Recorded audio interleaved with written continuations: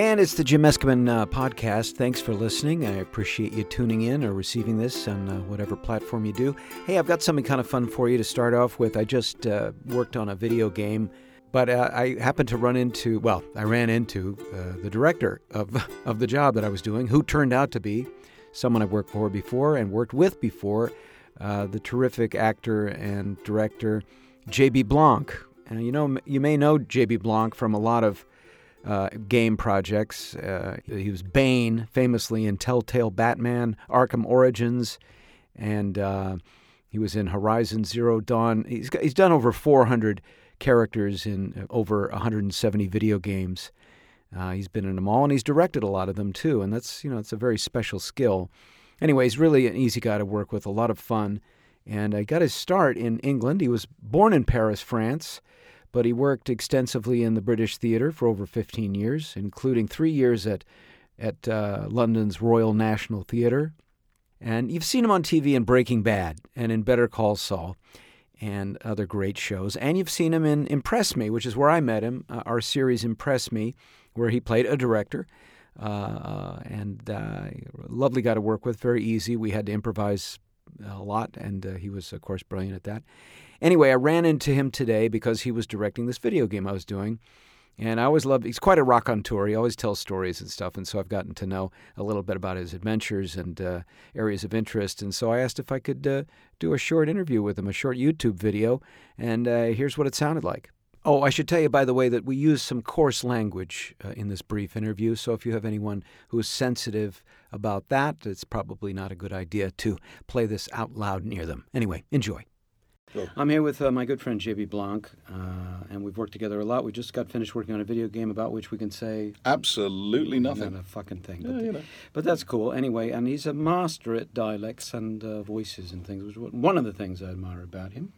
Because you've got all the terrific African dialects. Who is going to pay for all this? Tell me that. That's a standard thing that they all say. It's actually an actor that we had on Overwatch, and his father is Nigerian, and his favourite saying, and tell me this, who is going to pay for all this? The hand has to go into. Like who is going to pay for that? But a long time ago, I had a Nigerian girlfriend, and her mum used to have this fantastic saying.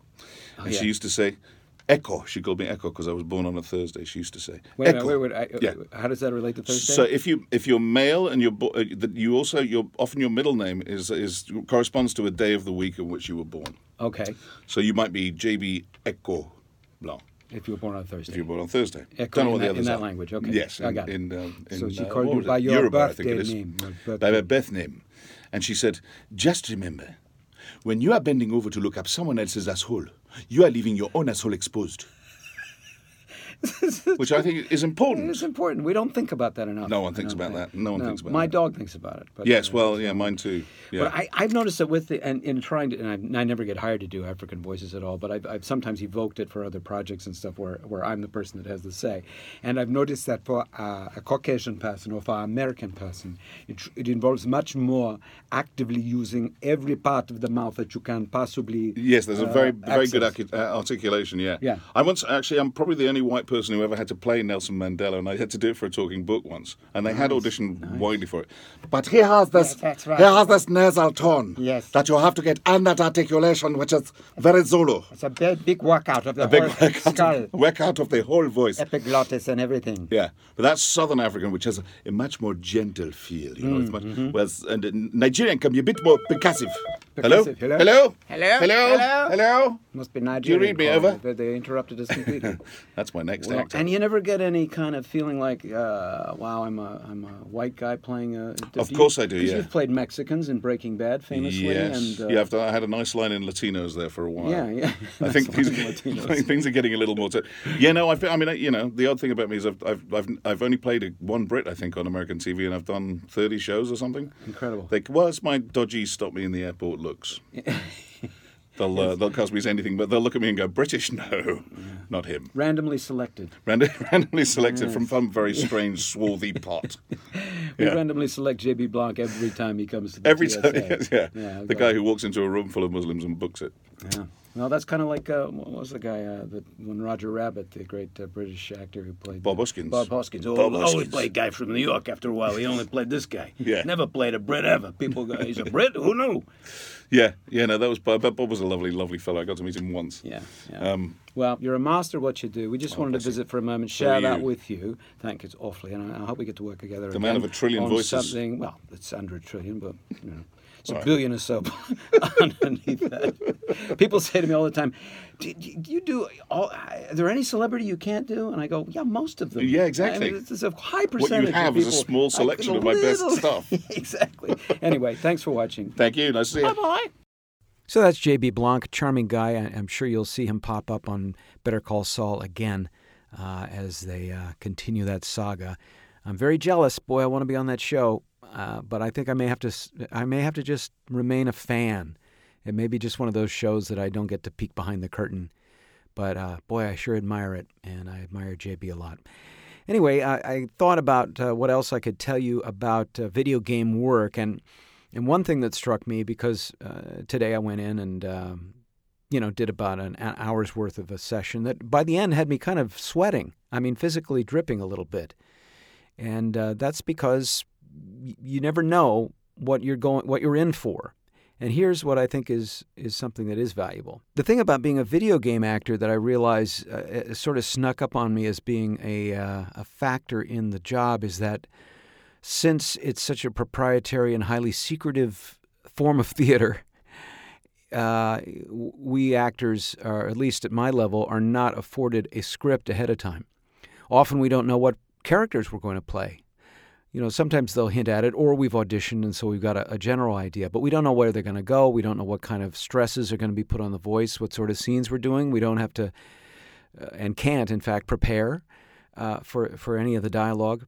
And so being a flexible and decisive performer, it becomes really a big key to it. And the guys that are the most successful, I think, who aren't celebrities that are dragged into it because of their name or reputation, the most successful, continuous working people like J.B. Blanc and others are people that can adjust quickly and make rapid character decisions. And, of course, the enemy to that is inexperience, naturally, and lack of enough practice. But the larger enemy, I think, is criticism, self-criticism, which has generally evolved from being criticized by other people. So if you've been criticized a lot as an actor, you tend to be very gun-shy about your choices, as if one of your choices could be wrong, or as if that would be a big crime. I remember starting off and feeling that way, particularly in theater, particularly in college, where I felt like, well, there is a proper way to do this scene and this character, and if I don't hit it exactly, then I've failed. And that would be reprehensible and embarrassing. And, of course, that's a completely foreign concept to the idea of making art. And, years and years have taught me abundantly that ain't the point. The point is make a choice, run with it, see where it takes you. Make a glorious error. Make a wonderful mistake. So, if you're a young actor starting out or an old actor starting out, to be young, take a look at that. And that's why improv is a great tool and a great discipline. And it is a discipline, even though you're making things up and it may seem kind of grab-ass. It is a discipline because if you follow the rules, it all goes well. If you don't follow the rules, then it is a fight, usually, or a mishmash, or a big incoherent mess. But being an actor nowadays in the professional world, more and more requires that an actor be able to make quick and rapid choices.